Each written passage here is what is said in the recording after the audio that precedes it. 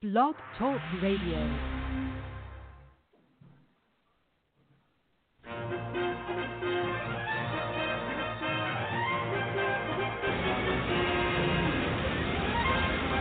Las Vegas, a gambler's dream, and a dreamer's paradise. They're all about to meet their worst nightmare.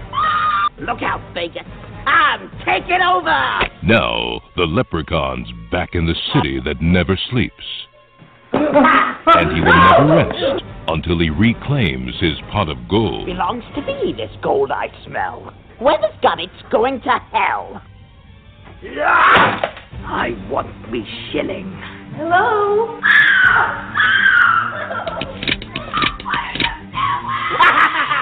If we destroy the gold, we get rid of the leprechaun once and for all.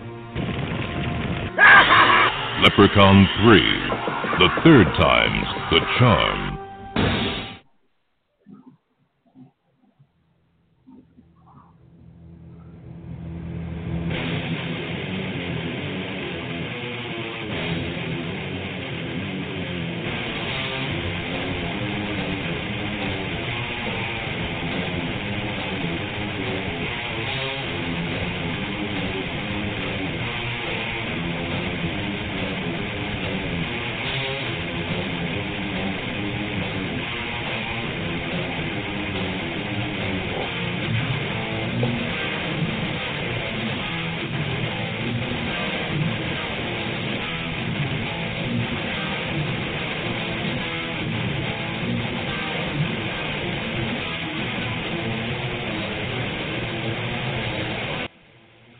Welcome to another edition of REPO Nerds, restoring Nerd Cred one geek at a time. I am the head HAUNTRESS. This is a spin-off of the At the Sexy Witches podcast from a geek girl's perspective. The next one of those will be on the 28th. We're going to have a big summer preview because, oh boy, we've been hitting some premieres, actually. One of our people went to the Aladdin premiere. Another person I know went to the King of Godzilla premiere. And we're going to have early reviews of all that stuff on that episode. But first, let me introduce us to tonight's episode of REPO Nerds. And REPO Nerds is a spin-off, and what we do here is it's more of a traditional movie review show. We do a recommendation segment, and we do a retrospective either on one film or, in this case, a collection of films by a single director, and we always guarantee at least one first watch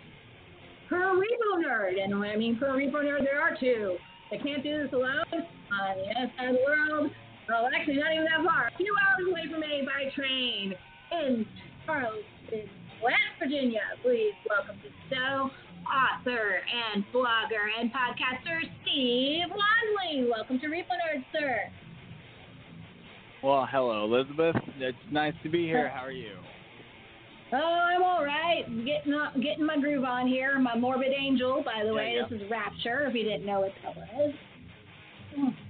Nice. Tonight we are talking about, we had, on May 7th, was an important day. Steve, was it not? Yes, it was. Yeah, it was. That was the announcement for the Halloween horror movie Marathon Madness. And I gave my theme, which is Of the Kings and the Masters.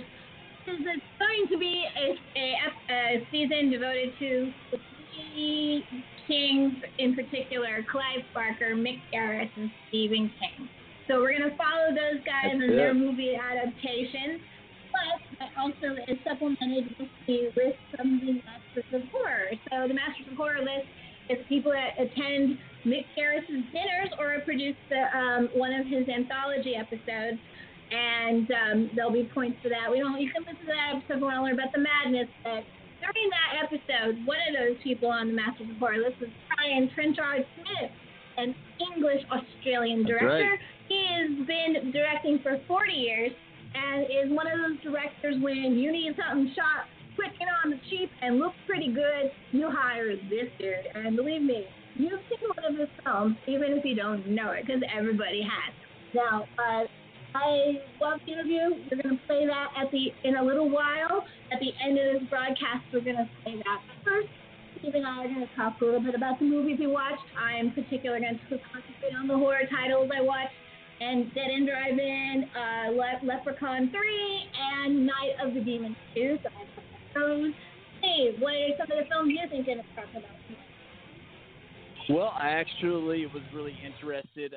The Man from Hong Kong that got me originally hooked on the stunt aspect of things I wanted to dive into because I was already more familiar with the horror stuff. So I wanted to talk about Death Cheaters a little bit.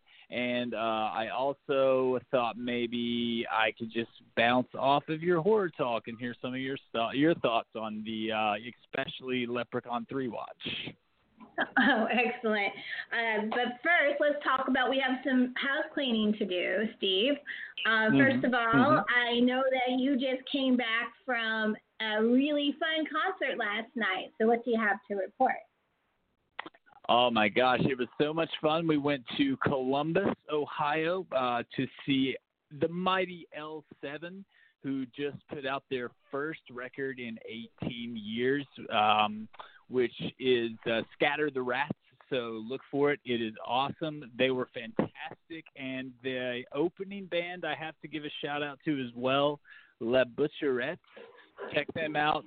They apparently have worked with Omar Rodriguez Lopez from At the Drive-In and Mars Volta. But great show, great energy. My only complaint was every other date seemed to have sold out, but there should have been a lot more people out there. So where were you at last night, Columbus? But great show, great time.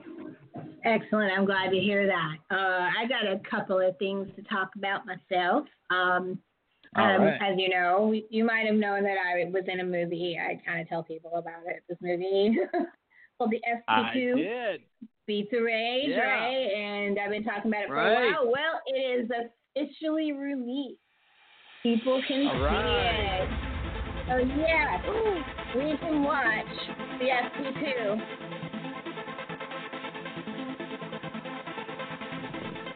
And I'm music. so excited.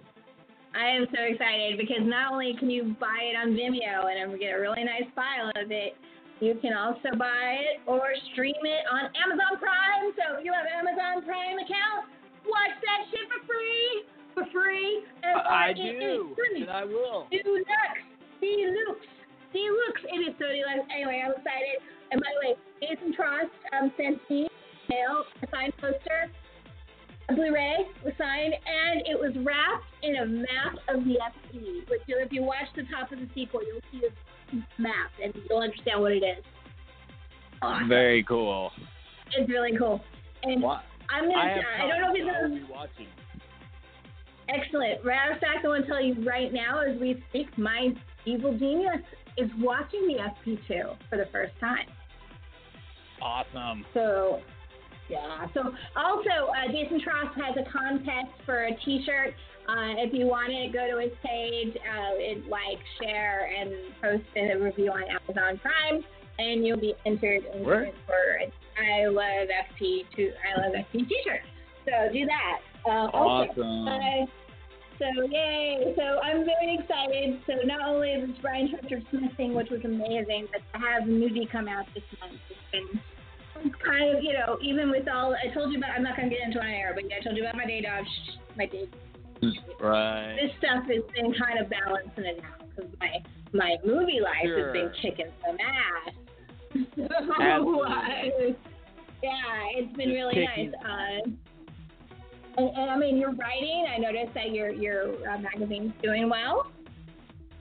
Yes, we are. Yeah, I've been just taking on more writing, more. The Jen Wexler interview went really well and got some good feedback on that. So it seems like altogether, I'd say we are definitely kicking ass. So forget that day job bullshit. I finally saw The Ranger in its entirety, which was something that eluded me for several film festivals. It just never lined up. I was at 3 separate film festivals where The Ranger was playing, and because of the way things lined up, after I watched 5 minutes here, 10 minutes there, and I missed one completely when it was here. So I finally got to see The Ranger. Have you watched it yet?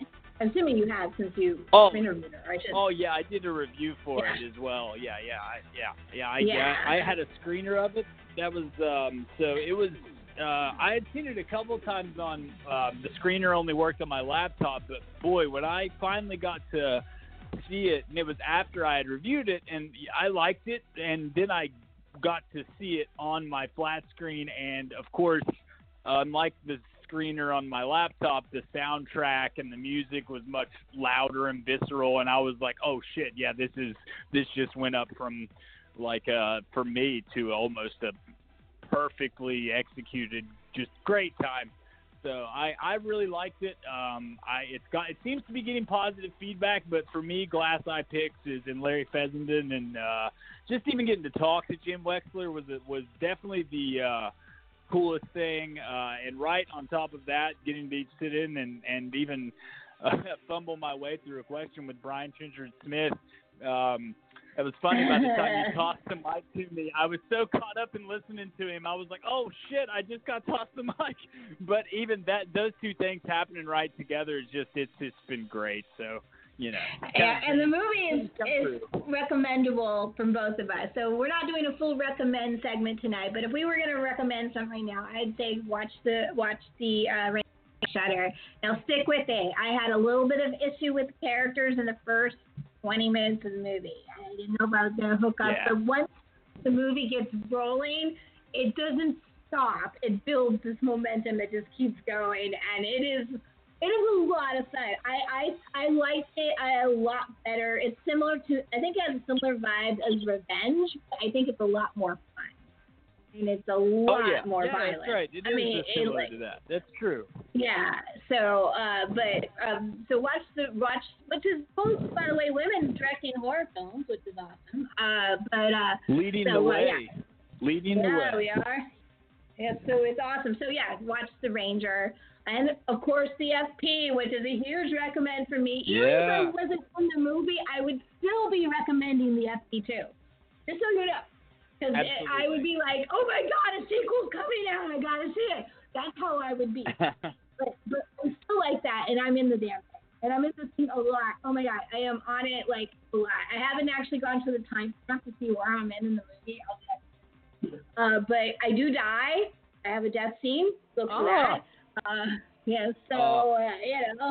It's really fast. Boom, I'm dead. But, oh my God. Yeah, I'm part of a montage, which is like the best, because everyone wants to be part of a montage. Yeah. Oh man, that's a bucket list. Got to be part of the montage. Yeah, so let me know. And believe me, if I get bad reviews, I can handle it. But this kind of film, it's not gonna matter to me. You know what I'm saying? Just drink 3 beers before you watch it, though. Okay. So, anything else do you have to report, Steve? No. Good to go. All right. One final report, and it's still horror, since I'm going to be talking a lot of horror tonight. I saw Us finally. So, what did you see finally? Say that again. Us. Us. Oh, what did you think? What did you think? I loved it until the last 10 minutes, but now that I've been sitting on it, I actually am appreciating the last 10 minutes a bit more. Yeah, it's a thinker, isn't it? I mean, it's definitely one that'll sit with you. It's really good. It stuck with me for a while. I mean, I was thinking about that movie probably a week out. I mean, the only other thing that's been doing that to me recently was one of the episodes of What We Do in the Shadows, and of course the finale of Game of Thrones has been so on my mind lately. I'm saving that for somebody else's podcast. Oh my God!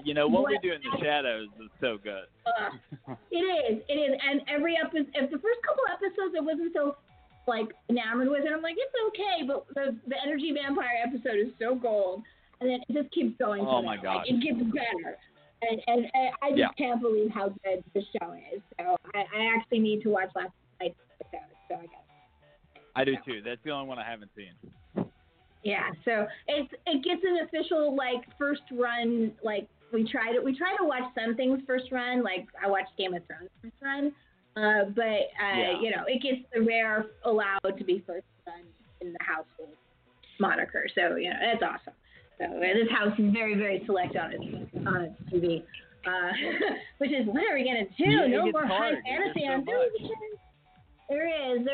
And it takes a lot for me to commit to things I even like. Like, I absolutely adored Justified and got through 1.5 seasons. Right. That's it. No, I understand. And completely. that show was better amazing. And Walter Goggins and Timothy Olyphant. Oh my God, it's so good. Yeah. It's great. It's fun. But I didn't watch I'm it. like you with a lot of these shows. I'll get the vibe if and then I'm like, well, I've seen that and I kind of understand, but it's so hard to stick. And I'm just much more of a film guy. Like, I try to get through a lot of these shows, but like you, I find it. And I always gravitate toward movies if I'm picking something to watch. A lot of times. Me too. I mean, even though I do like the like a half-hour binge party, like going through like Glow, for example, kind of like that. Because I can sit there and buzz through a bunch of those, right? But the Twin Peaks thing Twin Peaks is really hard to binge. Just so you know, trying to binge Twin Peaks has been very, very difficult. And you think it'd make more sense playing back to back? They don't. It's just kind of like overload of sound and color and vagueness. That's what Twin Peaks is. Sorry, but it really is. It's tough to watch. I can't imagine watching all that. Like I can't imagine watching all of that all together like that. I mean, I waited 25 years before the third season. I know. I can't imagine I'm still working on it, and when I'm ready to really, truly sit down and review Twin Peaks, I will. Take your time. I am taking my time because I wanted to. Break. Well, I needed to do it for the BRIAN TRENCHARD-SMITH interview because all of a sudden I had to drop everything and suddenly deep dive, right? So, research the shit out of that, which is why we decided to do a Repo Nerds episode and repeat the interview because the interview is worth repeating and good interview is worth repeating. Yes, it is. And maybe I'll get a rondo for it because it's so good. Who knows?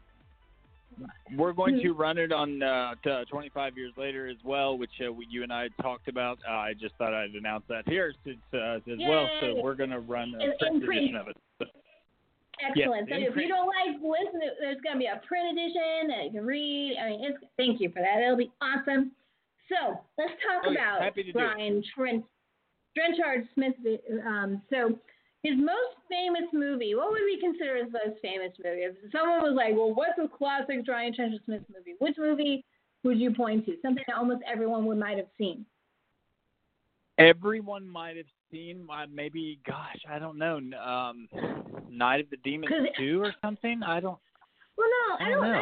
Because that's the problem is that, it probably is Leprechaun 3, to be honest with you. Because it was the number one selling VHS of 1980, what was it, 85, 86? It would have been 95. It would have been 95. No, that was the fourth one. Whatever year that came out on home video, whatever year that was, that made me smile when he said that because my memories of it were getting it from the You are so right. It is fucking 95. You win a gold shilling here. I just remember renting it. Go ahead. But that's the only weird reason why I would even remember that is, and it's just my weird attachment to that movie is just kind of funny because I'm not a fan of the first Leprechaun film. I tried to even put it on for laughs on St. Patrick's Day with Jennifer Aniston, and I couldn't even get through it. I even had to go through a paywall to watch it, and I turned it off. But I was 10 years old, and I had no idea till he said that it was that popular. So that makes sense that even because my parents didn't really mind what I watched that much, in terms of R-rated or anything like that. So when they let me rent that, it just makes sense. I guess it was heavily advertised. It even wound up in my 10-year-old hands. Well, it's not actually that bad. My daughter's 9, and I would allow her to see this. So I didn't think it was that terrible. It had gore moments, and that was good. This was my first watch, by the way. I had never seen this before. I actually have never seen a Leprechaun movie all the way from beginning to end until I saw this one. This is actually my first real full-length Leprechaun movie. I watched pieces, like I've seen like I caught a piece of the one in space, which is also BRIAN TRENCHARD-SMITH. I caught that one a couple of weeks ago. I was flipping channels, and it happened to be on broadcast. I was like, okay, I'll watch it for a few minutes. Sure. I don't know which one it is, but the scene I always seem to catch is that he's at a bar, and the guy tricks him into getting drunk. And that's the only scene I've caught that a couple of times. They've even made a meme out of it. I made a meme out of that shot of him looking up the whiskey barrel and it's empty. I don't know which one it is. One? It's either the first or the second one. I don't know. It might be. It might be. 2 is very dirty. 2 is very dirty. 2 is naughty. I just remember it being very heavy on the TNA, I just remember it being very naughty. And then 3 went kind of I don't remember 3 being that. I remember the robot in 3, like, more than anything. There's one set of boobs in 3, and that's it. Yeah, and it turns into a robot and then electrocutes the guy. It's really weird. Right. I remember that. I love that. Our woman protagonist does strip down to her bra, but she doesn't actually show her boobs. I think she had Carolyn Williams from Texas Chainsaw Massacre 2, was in that, and The Stepfather 2. She was in the second one, and there was a lot. I remember the second one probably I haven't seen the later ones like In the Hood or In Space, but 2 was, I remember, being a lot grislier, and I think they just tried to make it like slasher-esque, and then it seemed like Trenchard-Smith came along and he added this 3 works because it just, it knew what it was, and it had a wink-wink kind of vibe, I think, to it. And it straddles that line kind of perfectly, because even though he's making jokes, they're kind of severe jokes. Like, sometimes it's like, geez, occasionally it's like you roll your eyes, but like a couple of them are like, dude, that's kind of dark. Like, I like it. Right. It's not played like, it's actually considering what kind of performance it is.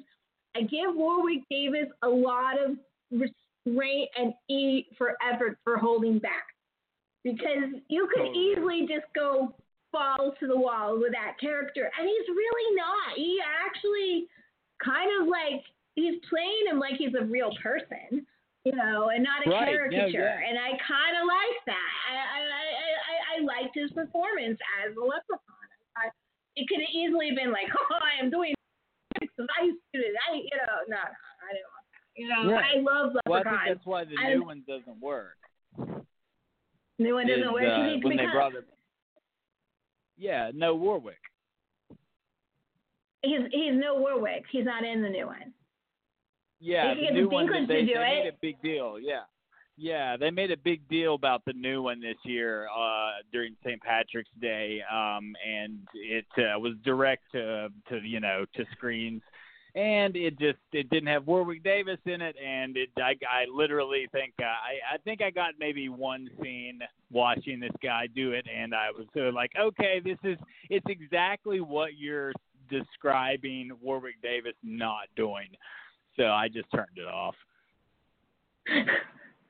Well, I don't know if I'm going to revisit any of the others. I had to watch this one because it was BRIAN TRENCHARD-SMITH, and he also did Night of the Demons 2, which, of course, Night of the Demons, especially for you folks out in Charleston, West Virginia, and the Ohio Valley area, it's pretty much your holy grail out there. Yep. So, yes, that movie, people love that because that's a Midwest movie through and through, and and so here comes BRIAN TRENCHARD-SMITH, who's not Midwest at all.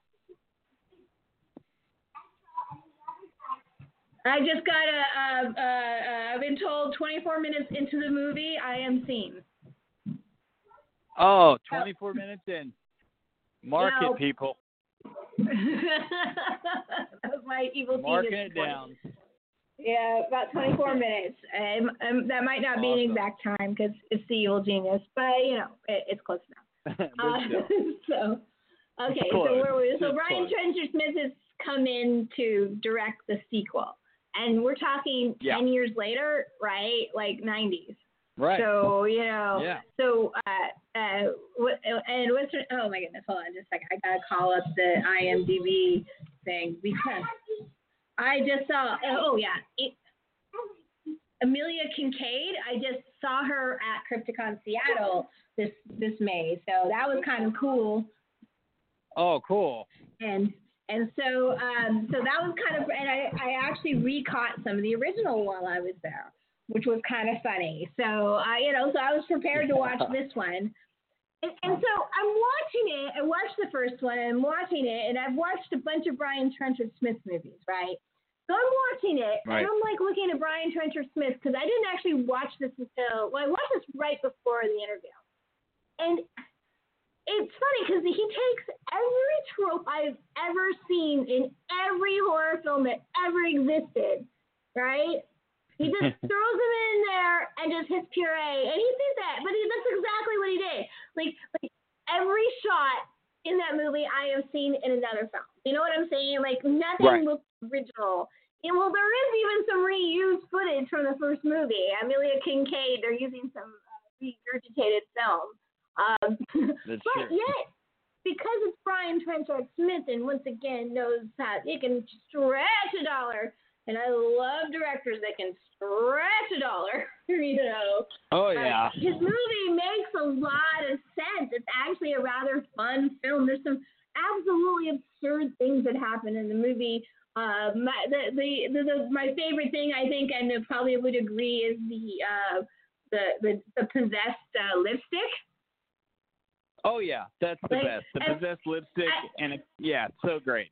At first, I wasn't sure how I felt about it, but then I was like, "Oh, okay, I'm okay with it." Like that's just messed up. I'm okay with it. So and then of course we get to see Amelia Kincaid even 10 years later knowing how to fucking dance. So that's right after it. So that that's kind of a highlight in there.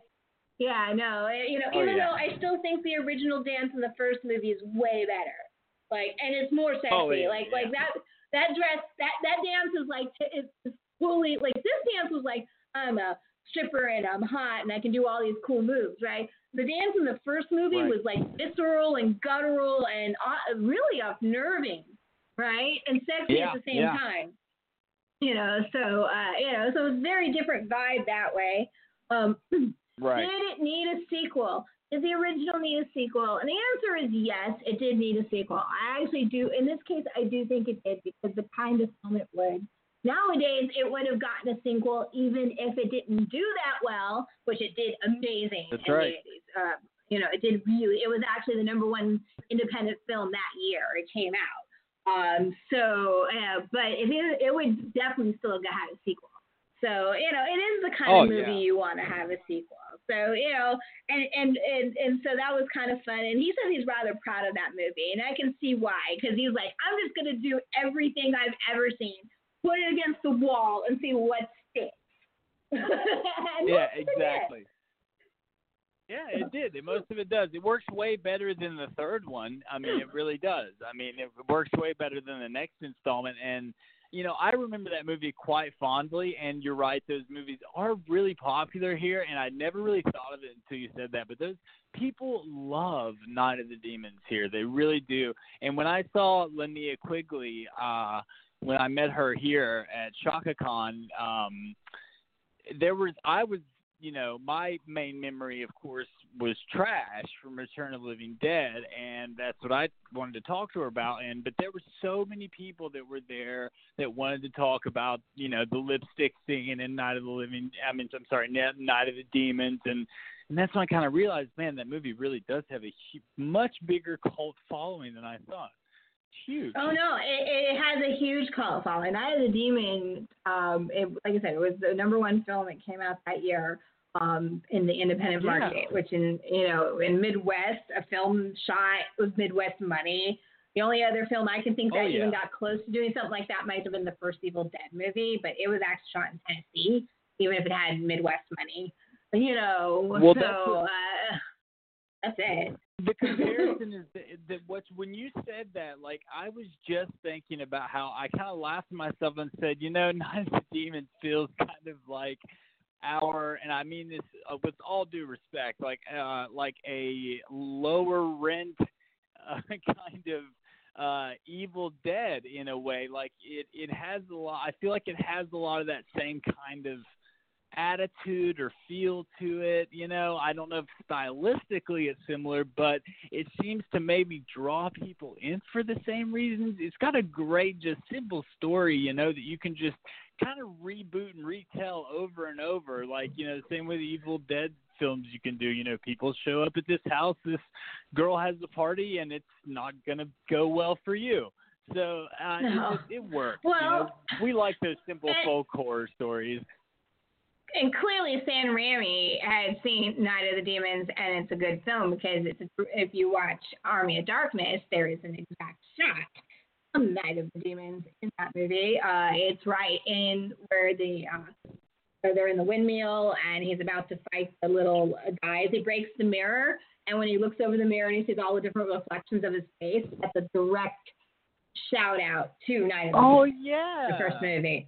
So clearly Raimi was watching this movie as well first run. So, you know, very cool. You know, I told you that I was going to convert your viewpoint of Army of Darkness. Remember when I said that? Yeah. That's my first seed to convert you into Army of Dark to show you that it's a better film than you think it is. Because that's good. And I do like that. That's cool. I thought of that in my head. That's a good scene too. Yeah, no, there's so much. There's Easter eggs in Army of Darkness before they even had the word. You know, so but that's another show. But I wanted to show you. Yeah, just go back and you'll see. It's the exact shot. You know, in the movie, it's the party goers looking down at the broken mirror. In Army of Darkness, it's just him, and of course, when he walks away, I'm a little guy. Oh yeah, totally. That's awesome. That becomes Ray Harryhausen and Gulliver's Travels. That's another thing too. That's anyway, so cool. I love that movie, so I don't care if you don't like it. I fucking love it. Anyway, I like Night of the Demons too. I would definitely think that it would be like a great like Halloween party movie for sure. Oh yeah. You know, it is definitely entertaining. I actually kind of wish it had a higher body count in some ways, and that doesn't sound weird. It doesn't really have that high of a body count if you think about it. You know, but, it doesn't. But it does have a lot of demon possession. That's always fun. You know. Yeah. So let's see. Anything else we want to talk about? It's scary. They are, and they're gory, and they're close up, and here's BRIAN TRENCHARD-SMITH, and we're going to talk about Death Cheaters because he's an action director.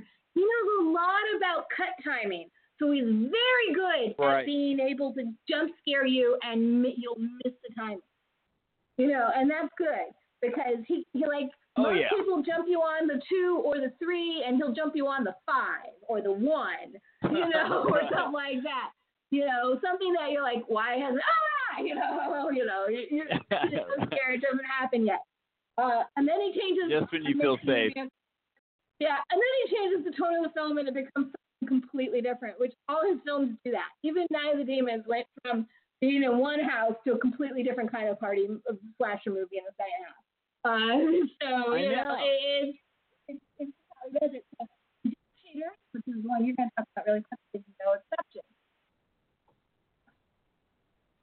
If you're ready, stop that.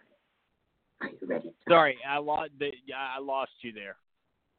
I said I am throwing it out to you in Death Cheaters, and we're going to talk a little bit about some of because he's also known as an action director. And I was going to say it also does one of those weird flippy things where it changes tone in the mid-movie. Yeah, which I love. That's Death Cheaters.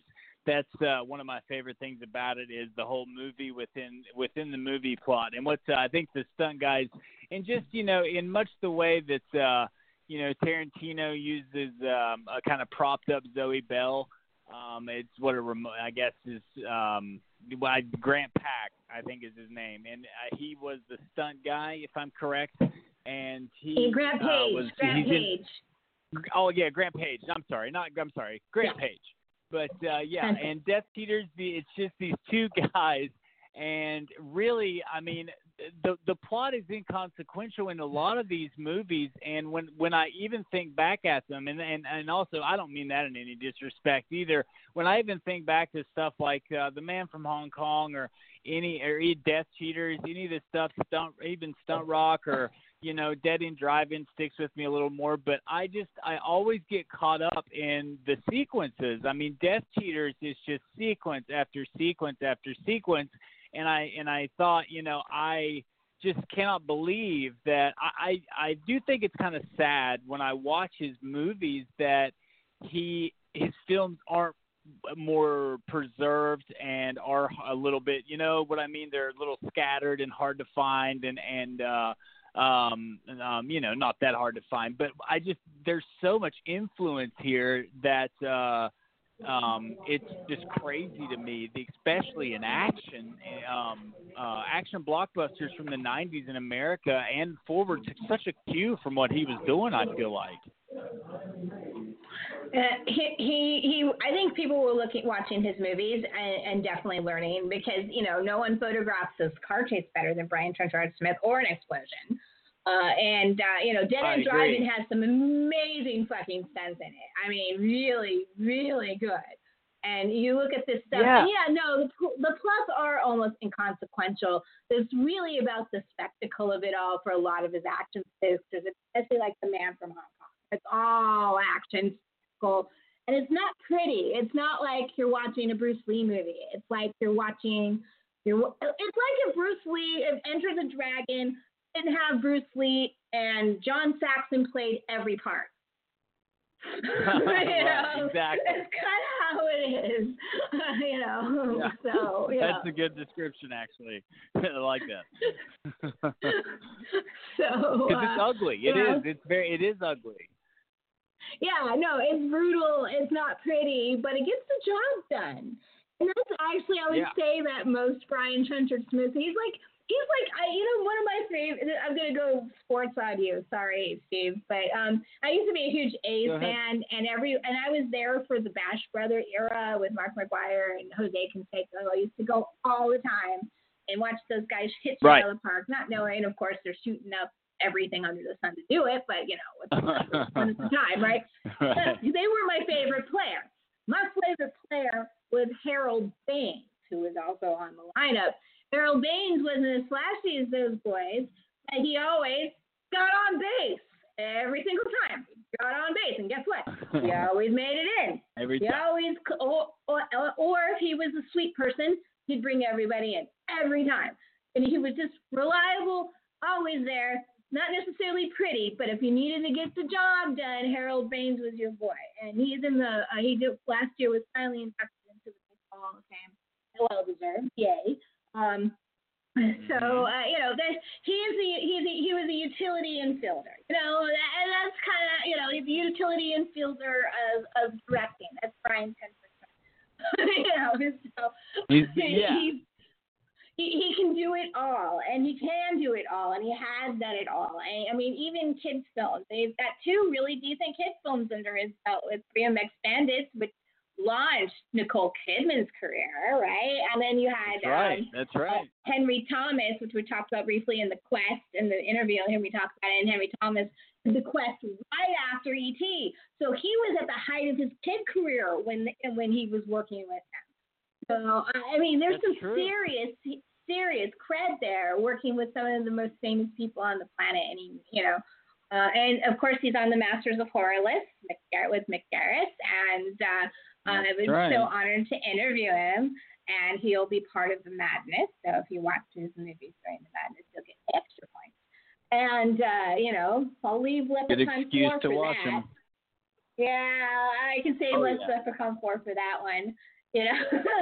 So that's true. That's true. So talk really quick about Death Eaters, and then I think we're going to go ahead and we're going to play a quick trailer, and then we'll go right into the interview. So. Okay.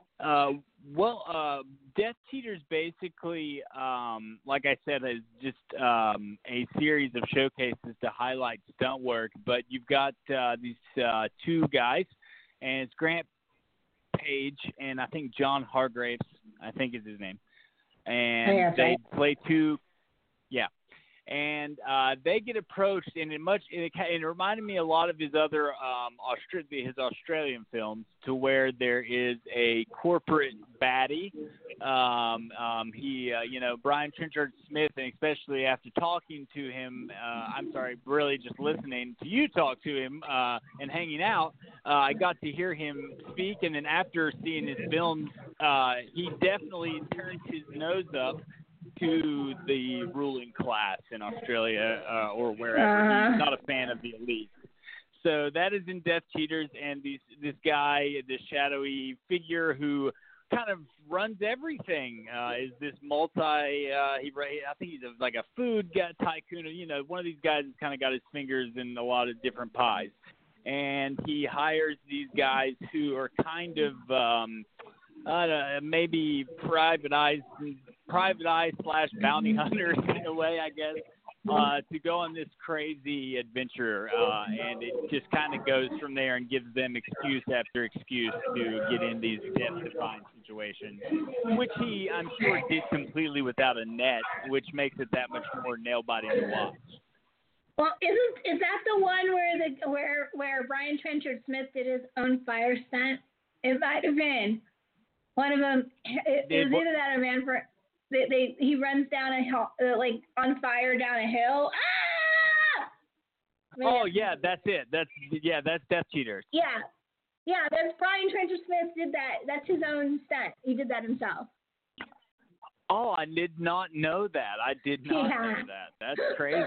Did he tell us that? I don't remember that. Yeah, I heard it in another interview I listened to. So. Oh my gosh, I have to watch that scene again right away. Yeah. And in The Man from Hong Kong, there's the fire instance too at the end when they have something about when George Lazenby was set on fire at the end. You see the stuntman trying to get the coat off because it was not supposed to light up that way. So they kept the take of that guy basically on fire. So yeah, that's insane. I did not know that. It's pretty cool. Supposedly he has some kind of makeup on, so it really lights up. Like it looks a lot worse than it is. But anyway, what a madman. Those stunt guys, I've always think they're underappreciated, and first of all, they had someone that photographed them. Yeah, they did, absolutely. Like Grant Page would have had an Oscar right now if there was such thing as a coordinator. Definitely Kane Hodder would have one by now. And the idea of these guys work their whole lives doing death-defying things for entertainment value that, just so people can watch it on television, and they light themselves on fire and stuff, and we don't even acknowledge the coordination it takes to set up something like that. I don't get it. Nothing. We do nothing for it. No. But they want to do it. There's a Stunt Awards. I have seen them. I actually saw the ceremony once on TV. There is a Stunt Awards, and the money for that organization goes into helping families who have stunt people have accidents, and that's cool. But that's really it. They have their own little self-contained award ceremony, but they don't get any other, it's like a guild, like any other guild, but they don't get any other major acknowledgments by any of the major awards, including AMPIS. How crazy is that? AMPIS is just out to lunch. The old fogies, they're holding on to dear life. We really want to bring this whole system down with us. And then there's a bunch of people going, we're trying to bring this into the 21st century, you ass munches. Legacy. And they don't care about their legacy. Anyway, it's the constant struggle up there. So Kane Hodder's in the middle. A nice impact. And Brian Trenchard-Smith is in the middle. And Brian Trenchard-Smith will never win an Oscar, but that doesn't matter. You do live in Fade? Yeah, doesn't matter. No, it doesn't matter. So, all right, Steve, we have talked 45 minutes. I'm gonna let you go for the night in a few minutes. So stay on the line though, because I'm gonna talk to you right off air. I'm gonna hit the mute button and talk to you for a few minutes. But we are going to play the interview we did, which was awesome.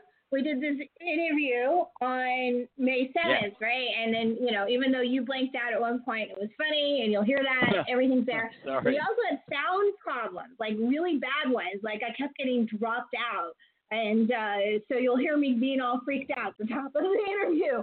But, it's a pretty good interview. It worked out, though. Yeah, and he was a great freaking interviewer. I mean, interview person. Nice. Oh, my God. It was so great, so wonderful.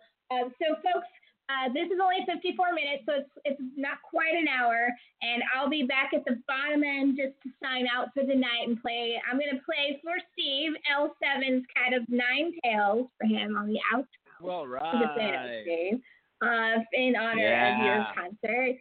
But first, play the interview, and Steve, are you going to join us for our summer preview on the 28th? Yes, I am. Excellent. So we'll see you on the Sexy Witches. That's That's next week, right? Yep, next week. Yeah, that'll be my birthday. Next week. My birthday. Yeah, it's the day after my birthday. Day after your birthday. Oh, so you have your birthday Memorial Day. Happy Memorial Day birthday. That's right. I don't have to work. Yeah, it's cool. Thank you. Yeah. And, so there's a bunch of stuff on Memorial Day, and we'll talk about reviews and stuff like that, but we're going to have a bunch of previews. And, of course, we got a lot of things. The 31st is going to go off there. So the summer is starting with a bang this system. And, a ginormous kaiju-sized bang. Oh, yeah. Oh, yeah. Oh, yeah. I can't wait. I can't wait to tell you the review on that one. Okay, so I'm so excited. But anyway, all right. So thank you, Steve, for coming on the show tonight, and I'll see you next week. Hold on the line, my sir. Good night. All right. And for folks listening in, if you're leaving us tonight, I would recommend listening to this interview. It's fantastic. But if not, come back and rejoin us on the 28th. If you've already heard this interview, if you haven't, listen to it. 54 minutes of greatness, and I'll see you for a few minutes on the flip side. See ya. Oh, there we are. Hello, sir. Can you hear me? Yes, is that Elizabeth Gray? Yes, I am. Now, let me ask, because we're having sound problems all of a sudden. We were doing so good, and then decided to just go to pot as soon as you called in. So I do apologize. Can the other sexy witches hear me? I can. Hi. Okay. Hi. I'm here. I can hear you. Yes, I tried calling the other number, and I just got a recording of your last podcast, I guess. Oh, my goodness. Yes. Well, I am now hearing you. Thank you for calling, sir, even if it started a little bit rough. Welcome to the Sexy Witches. My name is... thank you, Sexy Witches. I'm very pleased. I'm actually doing something witches would appreciate, which is feeding my deer. And I have, a number of girls that come looking for apples every morning and evening because they're heavily pregnant and they will soon be dropping their fawns. And I have become a good restaurant for them. Anyway, just throw out another couple of apple pieces, then I can give you my full attention. Okay. Excellent. Well, let me introduce the Sexy Witches while you're feeding your wonderful fawns and deers coming up. We have with me Steve WANDLING. He's a writer for 25 Years Magazine, which is a David Lynch fan magazine, but they also do genre films, and he is my co-host of REPO Nerds. Hello, Steve. Hello. I'm pleased to Hi, how are you, sir? I am fine. And I trust you are the same. Okay, she's fed. Excellent. And then the other sexy witch on the line with me is Raven, and her moniker is the Enchantress of Nevermore, and she's been deep diving a lot of your made-for-TV titles. The poor girl. Interview. So, I have. She calls me Mr. Trenchard-Smith. Hi there. She calls me the Enchantress of Nevermore, but I'm really more like the binge bitch. I will binge everything, and I had a great time watching your stuff, and I'm so happy to talk to you. Which ones did you see? Well, I watched Britannic. Did you see my I'm a White lesbian Star Rambo nerd. movie? No. Sorry, what have I been doing with my life? No, I haven't. I didn't watch that one, and I'm ashamed now. Well, it's called In Her Line of Fire. That was on my list. Hemingway. I didn't make it. Oh, yes. Yeah, look, I will watch it. It's not a great work of cinema. It's a great work of shooting something in 14 days in a hurry. But Marielle was great to work with. I loved her. She was a sweetheart, and you know, it was one of those things I thought that I would make a little contribution to gay and lesbian cinema. I'd made a gay submarine movie, Tides of War. Though it's when they made the straight version out of it, they called it Phantom Below. I think that would have been a much better gay title. Anyway, those were two that I made for the gay and lesbian video on demand channel here TV. Wonderful. And but they were both fun to make. Anyway, so which ones did you see? I missed which one you saw. I personally watched Britannic, and right. Okay. Yes, actually I'd started with Florid melodrama on a doomed ship. Yes. Yes. Well, I've been on the Queen Mary. And I watched I watched The Quest. I love Henry Thomas, and I love Henry Thomas every time he's in the 80s and on a bicycle. So that already sucked me in from the get-go. I think we all watched The Quest because I love that film since I was a kid. I watched the first run as a kid. So. Oh wow! You saw it in the cinema. Wow. Yes, I did. Absolutely. I watched anything Henry Thomas was in after he came for a while. And guess what? Yeah. We still are as adults. Yeah. Right. No, well, he is. I recorded some commentary with him for the Blu-ray. I hope you saw the Blu-ray because then you saw it in the magnificence of its wonderful color photography, which is not reflected in the VHS tapes that were just about all anyone could get from really the late 90s onwards. But now the Blu-ray is out, and it's beautifully shot and great stereo, and it works quite well for the intended audience. Well, I'm glad you saw it. Yeah. Did you see Happy Face Murders? I think you know what I was talking. I know I was looking for it. I couldn't find a copy, but I actually follow the daughter of Keith Jesperson has a podcast, and I've been following her on that. It's called Happy. And then she had been on Evil Lives Here on the ID Network. So I knew a lot about that story and about the false confession, but I actually haven't seen your adaptation of what happened, and I'm really interested in watching it. Yeah, I think you can probably download it. I think you just have to go to Amazon and see if you can get it as a $2.99 download or something. But it is an interesting, performance from Anne Margaret, and frankly, I think it was the gig that got Marg Helgenberger CSI for 10 years, because it was it's an identical character that she played, and I know the CBS brass came to the premiere of it at the Directors Guild, and 4 months later she was cast.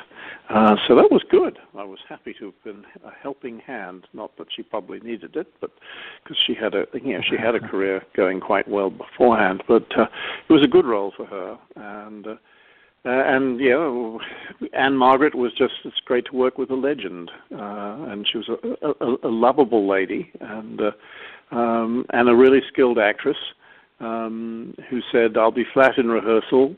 I work when when it's a take," and indeed that proved to be the case.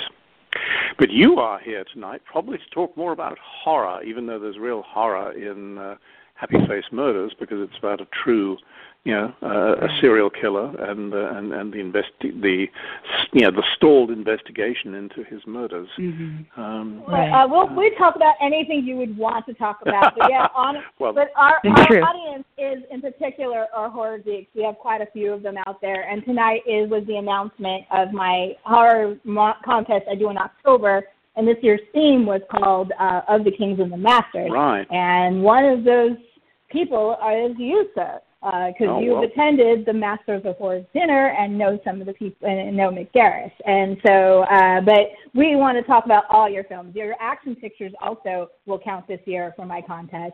And so we've been deep diving all sorts of films. But horror, yes, we in particular, horror films are of great interest to us. And I actually, in the last couple of days, met Amelia Kincaid and rewatched Night of the Demons 2. And Night of the Demons. And I know that you have said in other podcasts that Night of the Demons 2, you're in particular, you didn't direct the first one, that was Kevin Tenney, but you directed the second one, and you're particularly proud of that title. So, yes. Go ahead. Yeah, no, I kind of relate well to horror comedy. I guess I kind of relate well to the ironic side of life in every genre that I tackle. That includes, florid melodrama on a doomed ship like Britannic, or a dead-end drive-in. Many of my titles have, there's a certain vein of ironic humor that runs throughout them that was not necessarily in the original script or idea. But anyway, Night of the Demons 2 is, I'm fond of it because the cast was wonderful. I mean, I believe in having a good time when I'm making a film, and it's great when the whole cast and crew gets on board with getting the job done, but having a good time doing it. And all those young people who, none of whom had broken out in the business were, just anxious to do their very best and have a laugh doing it. And so that's why I remember it fondly. And I think it's also, quite a good Catholic joke movie. Yes. And it has some really fun,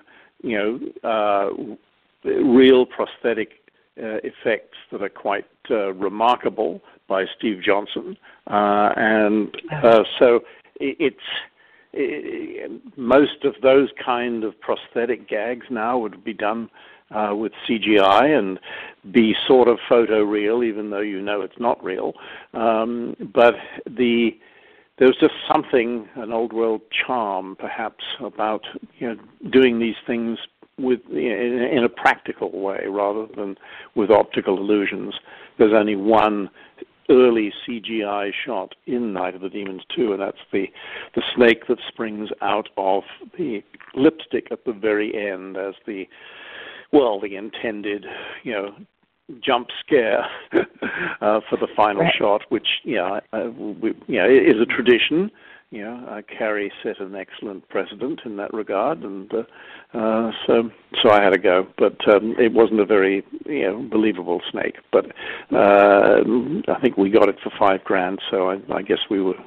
That's the thing. You get what you pay for. But anyway, it was a lovely film to make, and I think we had such a good time that a number of people from the cast wanted to just make a guest appearance in my next film, which was Leprechaun 3, Leprechaun in Vegas. So, Merle Kennedy and Zoe Trilling, and Christine Taylor and Rod McCary, and they all came and did little cameos, and particularly Merle and Zoe and Rod McCary, who came as the priest, so that he is gambling with two floozies on his arm in the in the Vegas casino. Love it. I thought that was nice. And that too was a fun film to make because everyone was on the same page. We're making absurdist cinema. Let's give it our best. And so many people liked Leprechaun 3 for that reason, and maybe better than Leprechaun 4, which was more of a pastiche parody. Though I'm quite fond of it. It's ridiculous, engagingly awful, but deliberately I'm so happy. I'm so happy right now. I love that. I love that you love it as much as I do.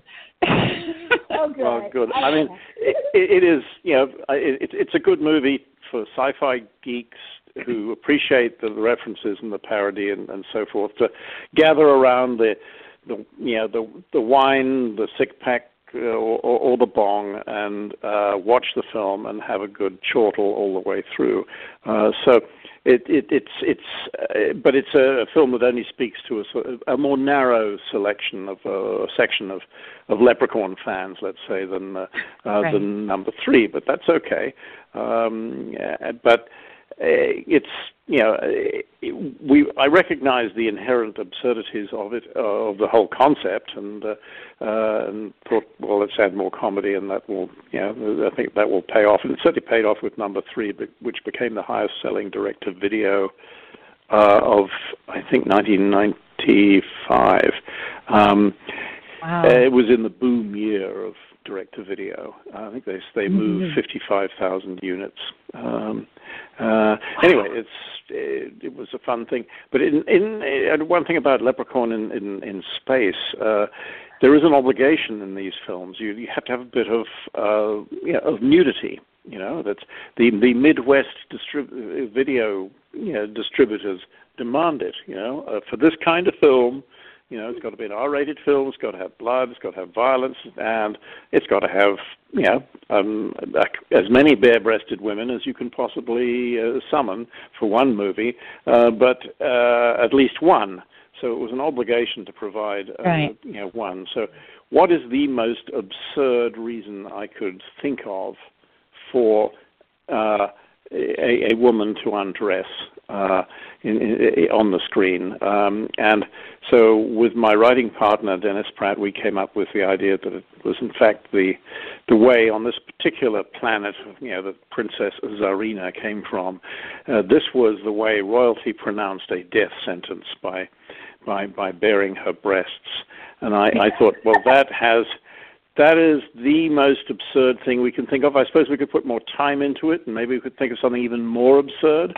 But I think that's a pretty good, absurd rationalization for what the Midwest, video distributors want. So anyway, that's a little bit of, inside movie making backstory for you. But I probably sound like a terrible sexist pig. Talking about, we're now in a different world in gender relations, which is good. Some of my work probably seems a little sort of, retrospectively, retrograde. Would you say? I mean, yes and no. I mean, I'm always and I would think that even Raven and Steve would agree that we try to take the movie on its own terms from when the time it came out. We realize some things don't age well. Some makeup doesn't age well either sometimes, but we appreciate the films on their own terms, and going back to horror in particular, I've noticed even in some of your earlier stuff, your action pictures, BMX Bandits, for example, is a good example. You do use horror tropes even in your non-horror films. You have a huge sequence in the middle of that movie that's just a cemetery, and you're using old-school slasher shots for that. So I can't believe that would be coincidence. Oh, no. I mean, I'm multi-generic. I'm an omnivore. I will consume, any genre known to man. And I like putting together genre hybrids, cocktails, let's say, shaken, not stirred. So it was, a perfect opportunity. I mean, you can chase the kids on bikes only so long. You better chase them in some other way to maintain the visual interest. So the graveyard and off to the boat shed subsequently before, bikes got back on the streets again. But the graveyard was an opportunity to generate a suspense sequence that would possibly take in the under 10s for sure. In Australia, it had a G rating, which I think was very lucky, but we needed it somehow. I think they were kind to us because we were an Australian film. But really, when armed bank robbery, close up of loading shotguns and menacing people with shotguns and menacing Nicole Kidman with a flick knife and things like that, probably might have got us a PG. It's now rated. It's been re-rated PG in Australia. But the one I watched today was PG. Right. Yes. Well, it's the same cut. It's the same cut. None. It has not changed since I finished it. But over the years, people have started to re-rate certain films, and my own Man from Hong Kong was banned for the under 18s in Australia, and it took 40 years practically to get it even on video down to what is regarded in Australia as MA, which is 15s and over. But they adamantly wouldn't change it, even as times changed, and and kung fu movies were getting infinitely more violent than the Man from Hong Kong. Which is that one you have seen? I've seen most of it, but not for this interview, unfortunately. However, I have been reading up on it quite a bit because I know it's one of your better films, and I've been listening to a lot of podcasts about it. And the one story that fascinates me the most from that set is the explosion that you did in Sydney that they could see 30 miles out. I believe it was Man from Hong Kong. Do you want to talk about that a little bit? Oh yes, well I love to blow things up and I will say this now: you are my favorite person to photograph explosions. Well, good. I mean, I really enjoy it. It's there's just something glorious about a good bang. Provided everyone is unscathed. We had one of the technicians from Apocalypse Now who had done the napalm strikes in the jungle, and that you recall those amazing wide-angle shots where napalm literally ripples through a whole tropical forest. And he'd done that, and he said, I can put a petrol cloud onto a building without it leaving a scratch. And I thought, well, what better than the head office of a petroleum company, Esso, the Sydney office of Esso. We had persuaded them to be our location for the exterior of the master criminal's penthouse.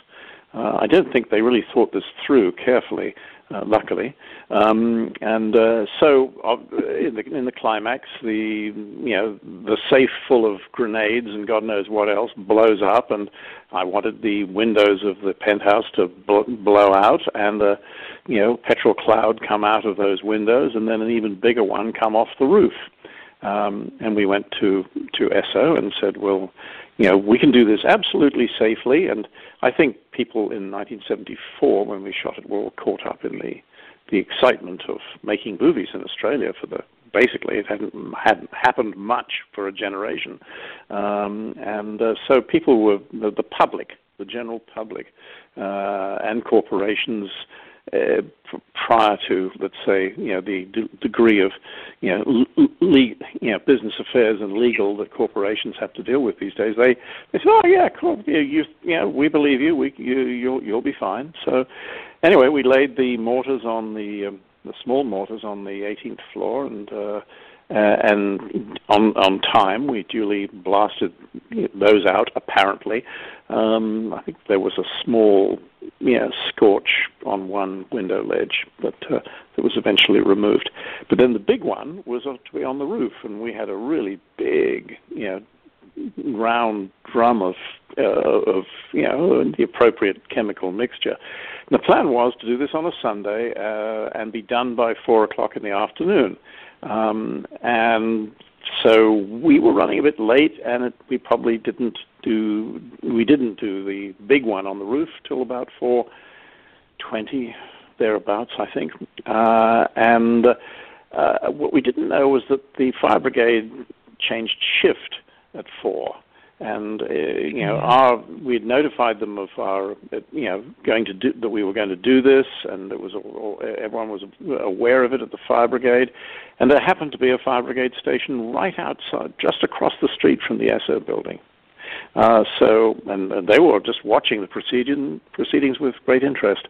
Anyway, it was time to do it, so we did it, and kaboom, it went off, and whoa, it was a much bigger petrol cloud than I thought it was going to be. And it was seen from the Blue Mountains, 30 miles away. Traffic stopped on the Harbor Bridge, which was, let's say, about 500 or 600 yards away, and they watched for a little bit, and then they drove on.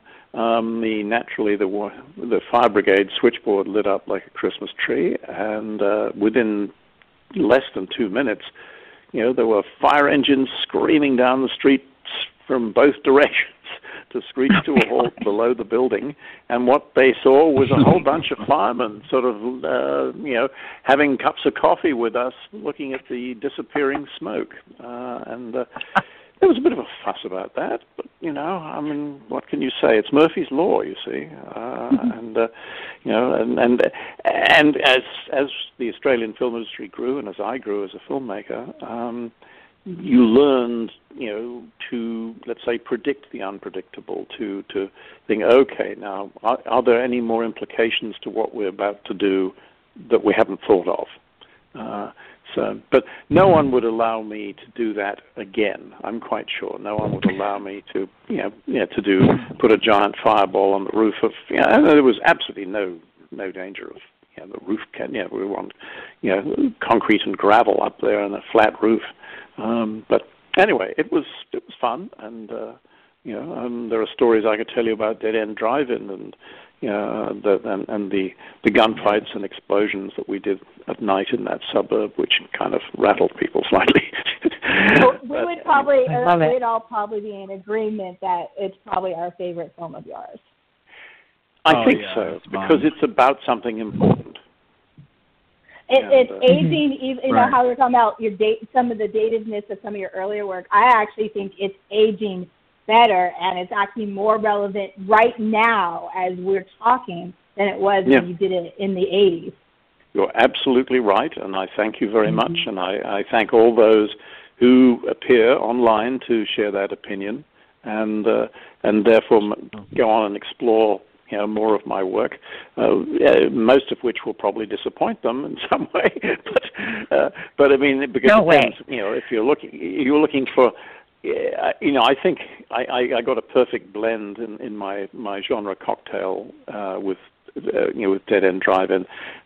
It did have a lot of, in my sort of, somewhat, overheated, over-the-top sensibility, and it had a strong visual sense, which I had the 35 days in order to do that.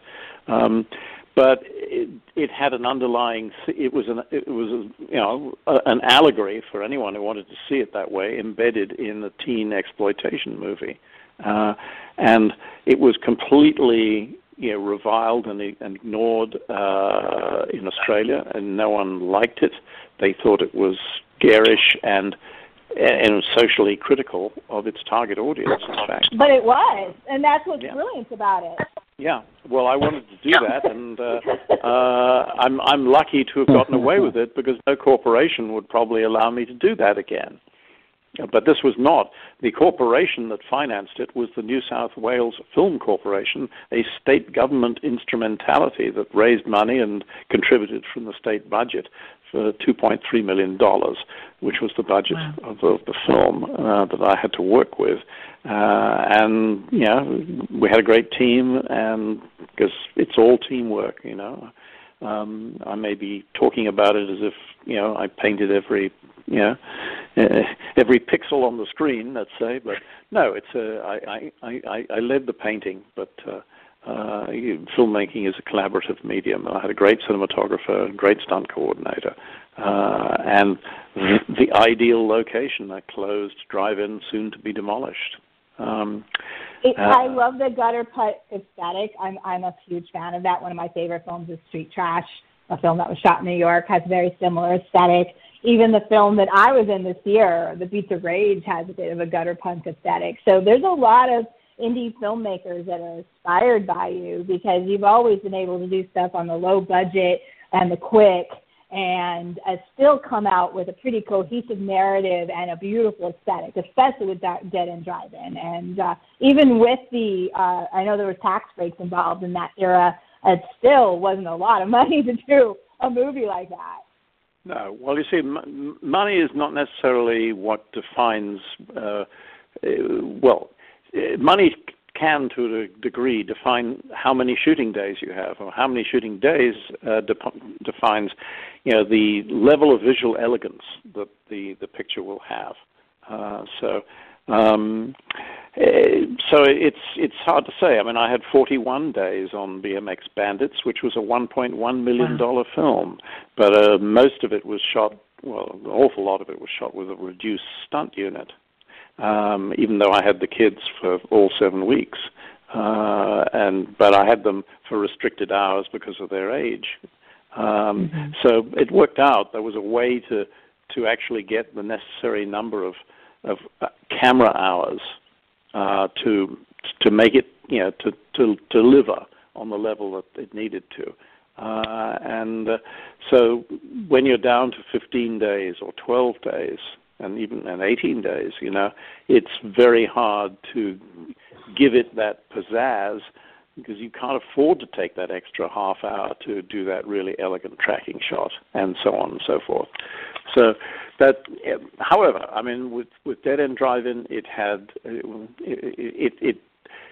it was about something. It was about something I believed in, and I'm something of a cynic about society and how it is run, and so it spoke to me.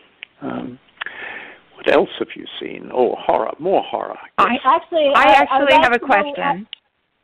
Okay, go ahead, Raven, and then I want to bring it to Steve. I want to have him ask questions. Go ahead, Raven. When you said about your opinion on society, today I watched, forgive me if I say it wrong, Megiddo with Michael York and Udo Kier. I was going to ask about that. Yeah. Yeah. So. Oh yes. How prescient is that? How prescient is that? We have very much so. We have Michael York as the orange toad. Exactly. Yeah. No, it was creepy. It was creepy how right now that is. And what a cast. Yes, so I was wondering, in all your movies, I've noticed I've been impressed with the casting, but the casting director isn't always the same. So how much of that is you?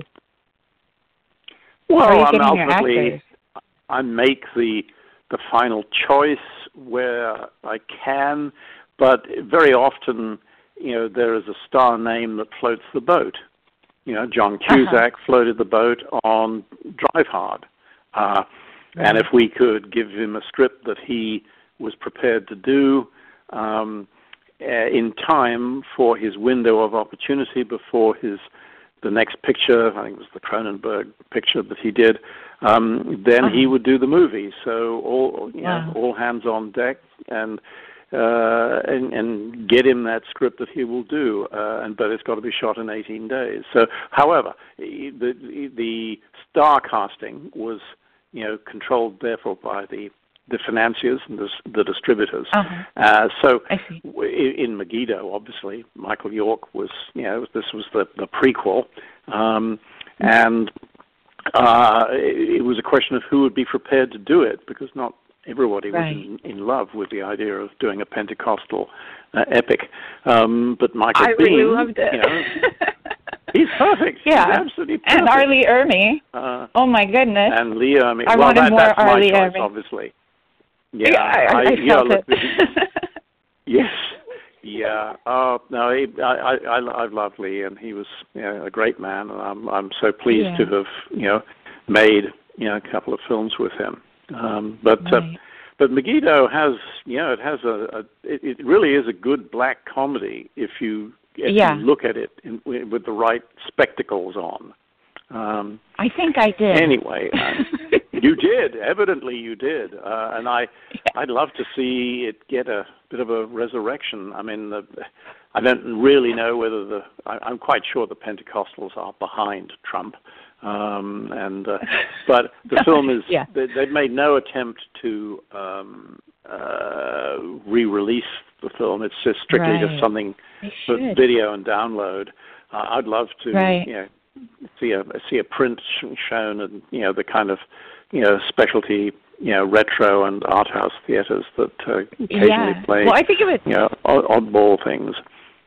Indeed, I think it would do well on stage. There's a lot of Macbeth in there, and I'm a theater nerd, so I always think about how things would look on stage. I think that would be amazing. Well, myself and my writing partner rewrote the script because the producers said it was a long story, but the script that was going to be financed didn't make a great deal of sense, and we straightened it out by going Shakespearean.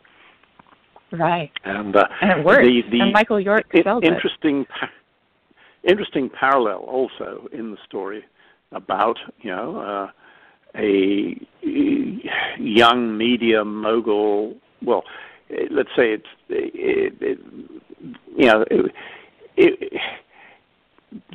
Michael York was basically the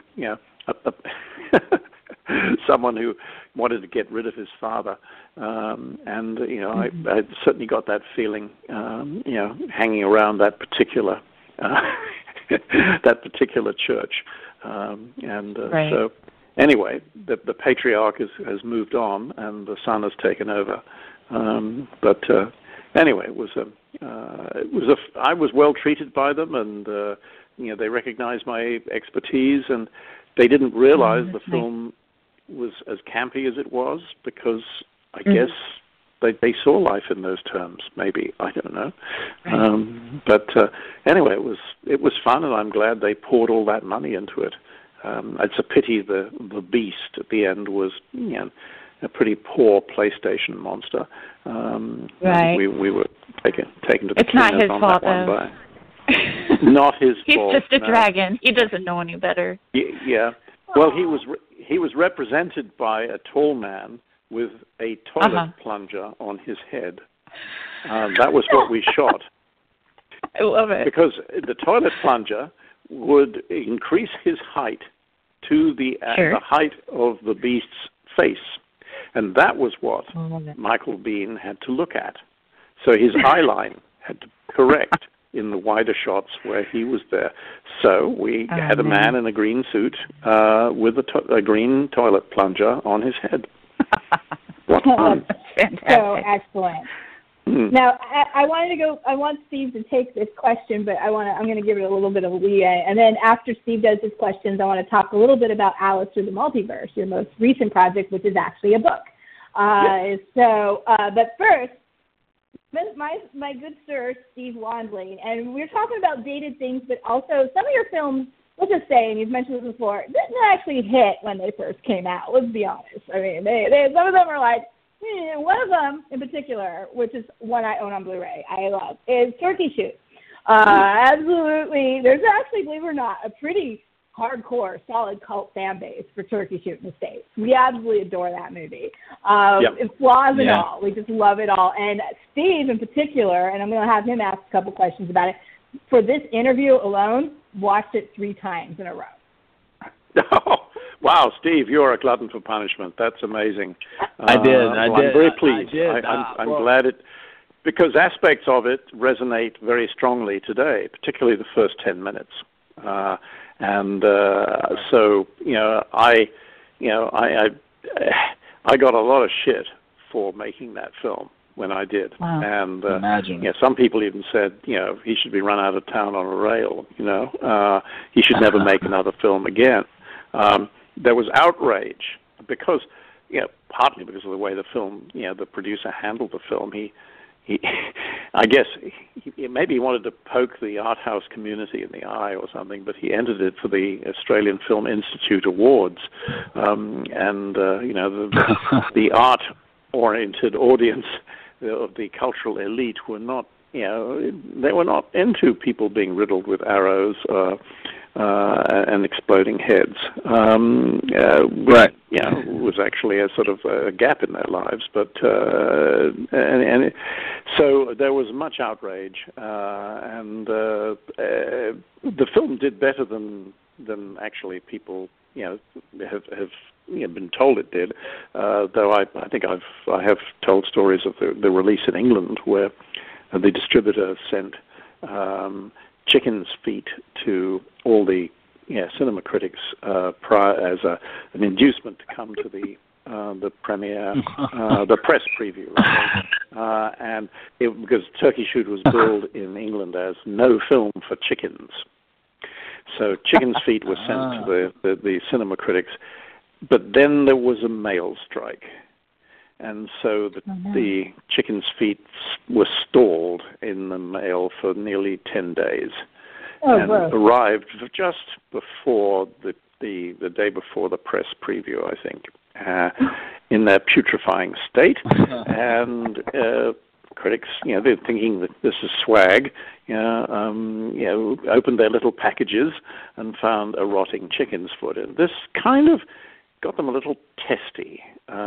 So they expended many more column inches in their reviews in the British press on this outrageous film, full of violent, brutal acts, and even one critic said lesbian rape. And I'm quite sure every London commuter reading his Evening Standard on the way home in the tube train or wherever thought, oh, lesbian rape, oh, I want to see that. So the net effect of the critical outrage was to draw more people to the cinema. And even though the censor had cut all the good bits, well, some of the more extreme bits out of it. You were lucky you weren't put on the video nasty list. You were only classified as a 2, not a 3. So you dodged a bullet there. Yeah, it was close.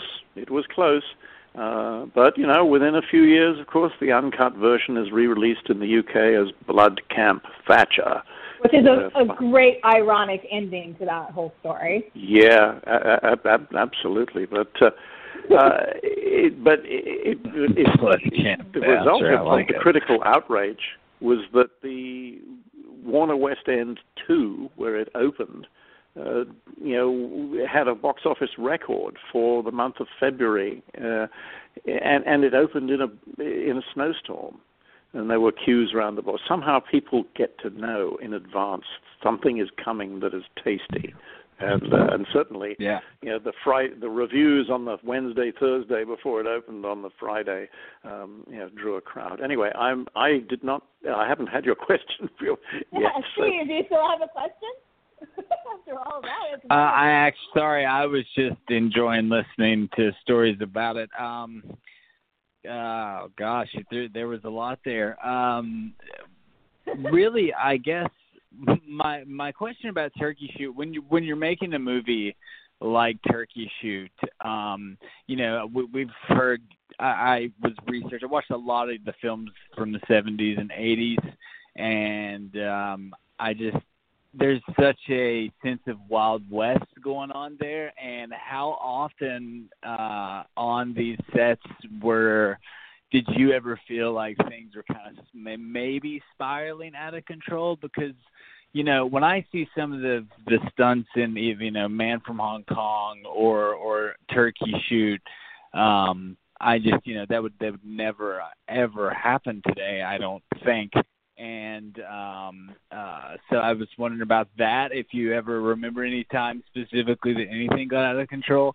But specifically with Turkey Shoot, also, the only other question I had was about the tone of Turkey Shoot. Like, do you think that maybe that has aged better over time, as we were talking as well, as like some of your other films, with just what it's trying to say, and where we're at in society now, drawing a correlation with that. So I know those are two very vastly different things, but those are the things that kept popping up in my head. Well, no, I think these are very cogent points. Turkey Shoot has aged well, and when no one believed, they thought it would just disappear into the dust. I mean, who would want to? How would that be seen in 20 years' time? So that was let's say, the arts elite. That was their view.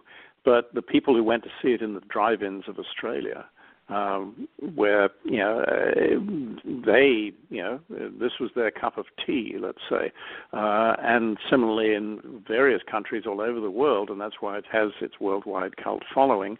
And now the politics of the film, which was initially aimed at the Reagan era, supply-side economics and right-wing populism,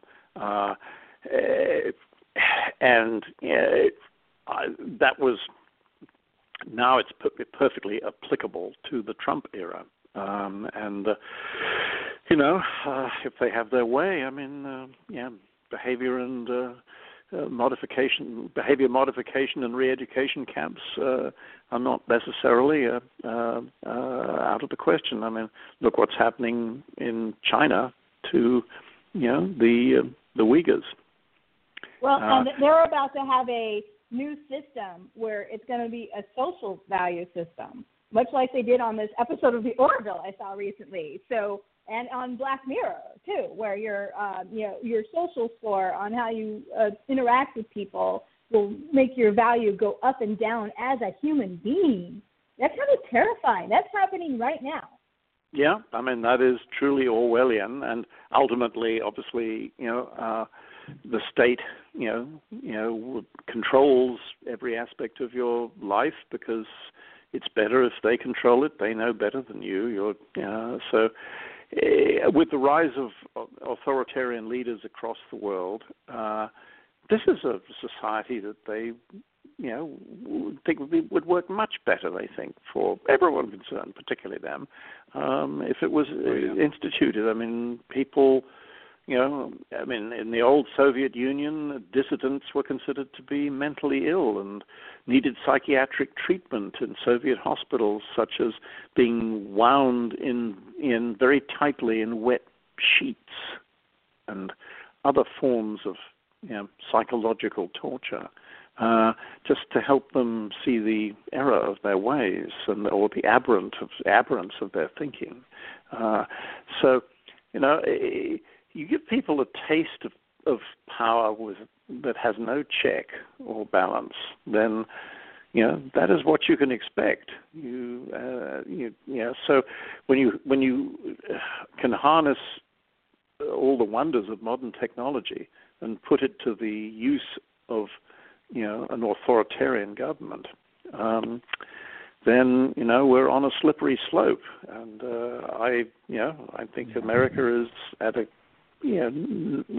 the most crucial stage of its development in its history in 2020, where the American public will make a moral or an immoral choice, and that will play for that will be a choice. If it's an immoral choice, that will be very hard to undo because the cement will start to harden quite quickly. Anyway, I didn't want to bring you down, but I'm on a happier note, because yes, Alice through the multiverse. Yeah, let us talk about that. But even your political stuff has a lot of escapism, and I wanted to lead that into your book, because your book is actually, even though it's got a lot of cool history in it, one of the things I like in particular, it takes place during the reign of Bloody Mary Tudor, which is, a Tudor family I'm actually a direct descendant to, so that kind of. Oh, are you? Yeah. She had a bit of a raw deal, really. I mean, she did. She burned 300. She burned 300 Protestants, and hi, darling. I'm in mid podcast with three very entertaining witches. Anyway, sorry. Well, we're almost done here. I'll let you Hi, go. darling. I do want That's to talk all right. about your book, Alice with the Multiglass, which originally was called The Headmaster's Daughter, and then you updated The Headsman's it. Daughter. Or I'm sorry, you're right, The Headsman's I'm Daughter. sure there is a I headmaster's daughter too. That would be. That's the porn film we don't talk about. That's the porn movie I need to do, yeah, right? Yeah, okay. No, I mean, I'm sorry. The Headman's Daughter, which is about a next. The Headsman's Daughter, yes. Headsman's Daughter, yeah. Off with I his apologize. head. But now it's That's all right. I apologize. Yes, But Alice through the Multiverse. That's the book I'm reading right now, Alice through the Multiverse. Yeah. And I won't get into too much, but it's kind of one of those like the Slaughterhouse-Five, where there's a dual story happening with one character, and it's kind of centering around that character. But a lot of it is very similar to your movies. There's in the first few chapters, there's a car chase, a big one. You've got guns. You've got science fiction going on. You've got an asylum horror going on. And a lot of really interesting, fun characters. Even the villains are really fun to read. So I want to talk a little bit about your book. And I know you've been trying to, for the last couple of years, develop it into a screenplay. And I was wondering what any progress on that was. Well, you see, it actually started as a screenplay. It started as a dream I had of a girl running away, or a medieval execution is interrupted by, a rebellion. The girl is running through the forest in a raging thunderstorm that reaches a sort of paroxysm of fireworks, and then suddenly she wakes up and she's actually in a 20th century, padded cell. That was the dream, and I built on the dream, every day into as new ideas came to me. Generally, while I lapped the UCLA pool for 45 minutes every day, my wife was doing her PhD studies there, and I got access to the UCLA pool. So I find I get ideas while I swim. So I built the screenplay on that. It got optioned. We could not get Keira Knightley or Scarlett Johansson for it. Eventually, financing fell away, and so it lay dormant, but it still gnawed my liver. So I decided a few years ago I would write it as a novel, and then I did, and then I adapted it in the second edition for it to be better, and have the nice butterfly effect ending, which I guess crystallizes my progressive ideas and philosophy. What would America be if certain things had not happened? And in its formative years. So it evolved as from a movie idea to a book, and now I have an agent who is out there this very week starting to pitch it to companies as a streaming service, and I have written the first hour pilot, and we'll see if anybody bites. And sir, because my sound is starting to act up again, can you let my audience know where they can find this book available? Well, I self-published it, and so it is on Amazon and Kindle. If you want to spend the princely sum of $3.16 on Kindle, you can get it. And if you have Kindle Unlimited, you can get it for free because you're paying for access to so many books. And if you can take a second job and sum up the $12 necessary for a paperback, that would be good too. So those are the two venues that you can get it from. I'm writing my memoirs at the moment. I hope a real publisher will want to publish it. But with Alice Through the Multiverse, I knew it was a long process to get a first-time author published, if at all. But you can do it yourself on Kindle and through CreateSpace on Amazon. So that's what I did. So any interested parties listening and or if you know friends who like paranormal thrillers that take place in 2 time zones, then Alice, Through the Multiverse is for you. Well, that's fabulous, and thank you for coming on the show, and the rest of the Sexy Thank Witches you so here, much. Steve and Ray. Thank you. Thank you so much. Are you Facebook friends? Yes, we are. Yes. Yes. So we are. Forgive me my ignorance. I have 4,500 of them, very few of whom I actually know. But I just wondered, are you among them? I definitely am. Good. I'm going to be right now. Oh, no. I don't and think I will am. share I your don't think I Facebook am. page and make sure people find your book.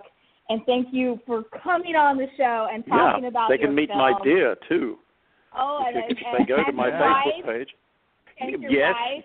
Yes. And we thank Australia and England for producing someone like you. It's one thing to have one great auteur film and get all this Oscar accolades. It's another thing to know that there's people like yourself, sir, that have been in the trenches and have been consistently working for most of their adult lives. So thank you for that. Well, thank you so much. I really appreciate that. And I'm so often interviewed by men when really I'd far rather be interviewed by women. Oh, well. Oh, you're so nice. Empathy. They have greater empathy. Anyway, but thank you very much, and thank you for watching my films and for reading my book. Great. We love you, and we will. And let us know how if Alice in the Multiverse is greenlit. Please let us know. We'll let everybody know. I will, and I will continue to listen to your site, and because horror will always be of interest to me. Fabulous. Okay. So, good night. Thank you. Good night. Thank you. Thank you. Thank you. Well, that was the interview with BRIAN TRENCHARD-SMITH. I hope you sat through most of it because it was quite fascinating. It was an amazing interview to do and conduct and talk to that guy. And so thank you again for coming on the show. And thank you, Steve. And I hope you go and look at BRIAN TRENCHARD-SMITH's movies. There's lots of them. You can look at IMDb. He's got 4 decades in every genre you can think of except for porn, as you heard before. So anyway, we're going to leave you tonight, and we will be back with the Sexy Witches. We'll have a regular scheduled show, and that'll be on the 28th. And we're going to do a full summer preview with reviews of Brightburn and of King of the Monsters and the Aladdin live-action premiere. And we will also be doing Westerns on June 11th as a Sexy Witch Round Robin. So we're going to change genres completely and do one we don't cover very often. Westerns, which I love, but, we're a horror geek site. We usually don't cover Westerns, but this time we will. So anyway, I'm going to leave you tonight with L7, Cat of Nine Tails, in honor of Steve's wonderful little concert he went to last night. And once again, blessed be and good film hunting. This is Repo Nerds. You can find us on Stitcher, iTunes, Spreaker, and wherever podcasts are available. Much love. Good night now.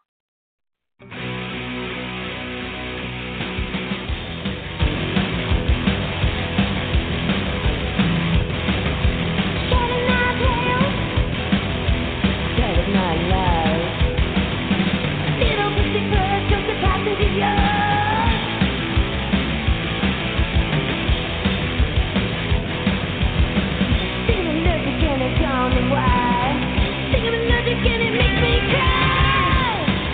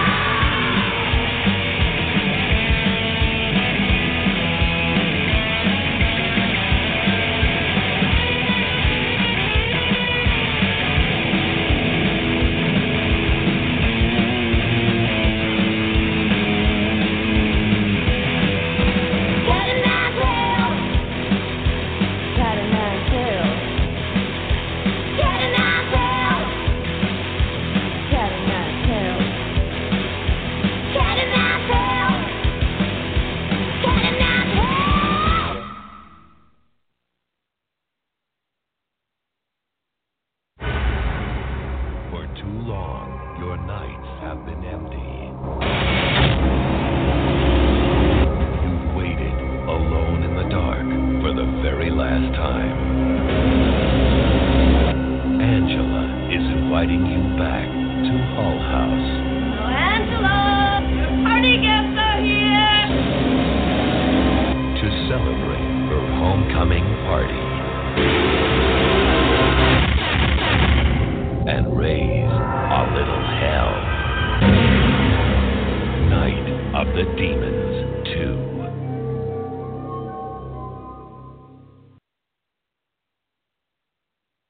With Lucky Land Slots, you can get lucky just about anywhere. Dearly beloved, we are gathered here today to... Has anyone seen the bride and groom? Sorry, we're here. We were getting lucky in the limo and we lost track of time. No, Lucky Land Casino, with cash prizes that add up quicker than a guest registry. In that case, I pronounce you lucky. Play for free at LuckyLandSlots.com. Daily bonuses are waiting. No purchase necessary. Void where prohibited by law. 18+. Terms and conditions apply. See website for details.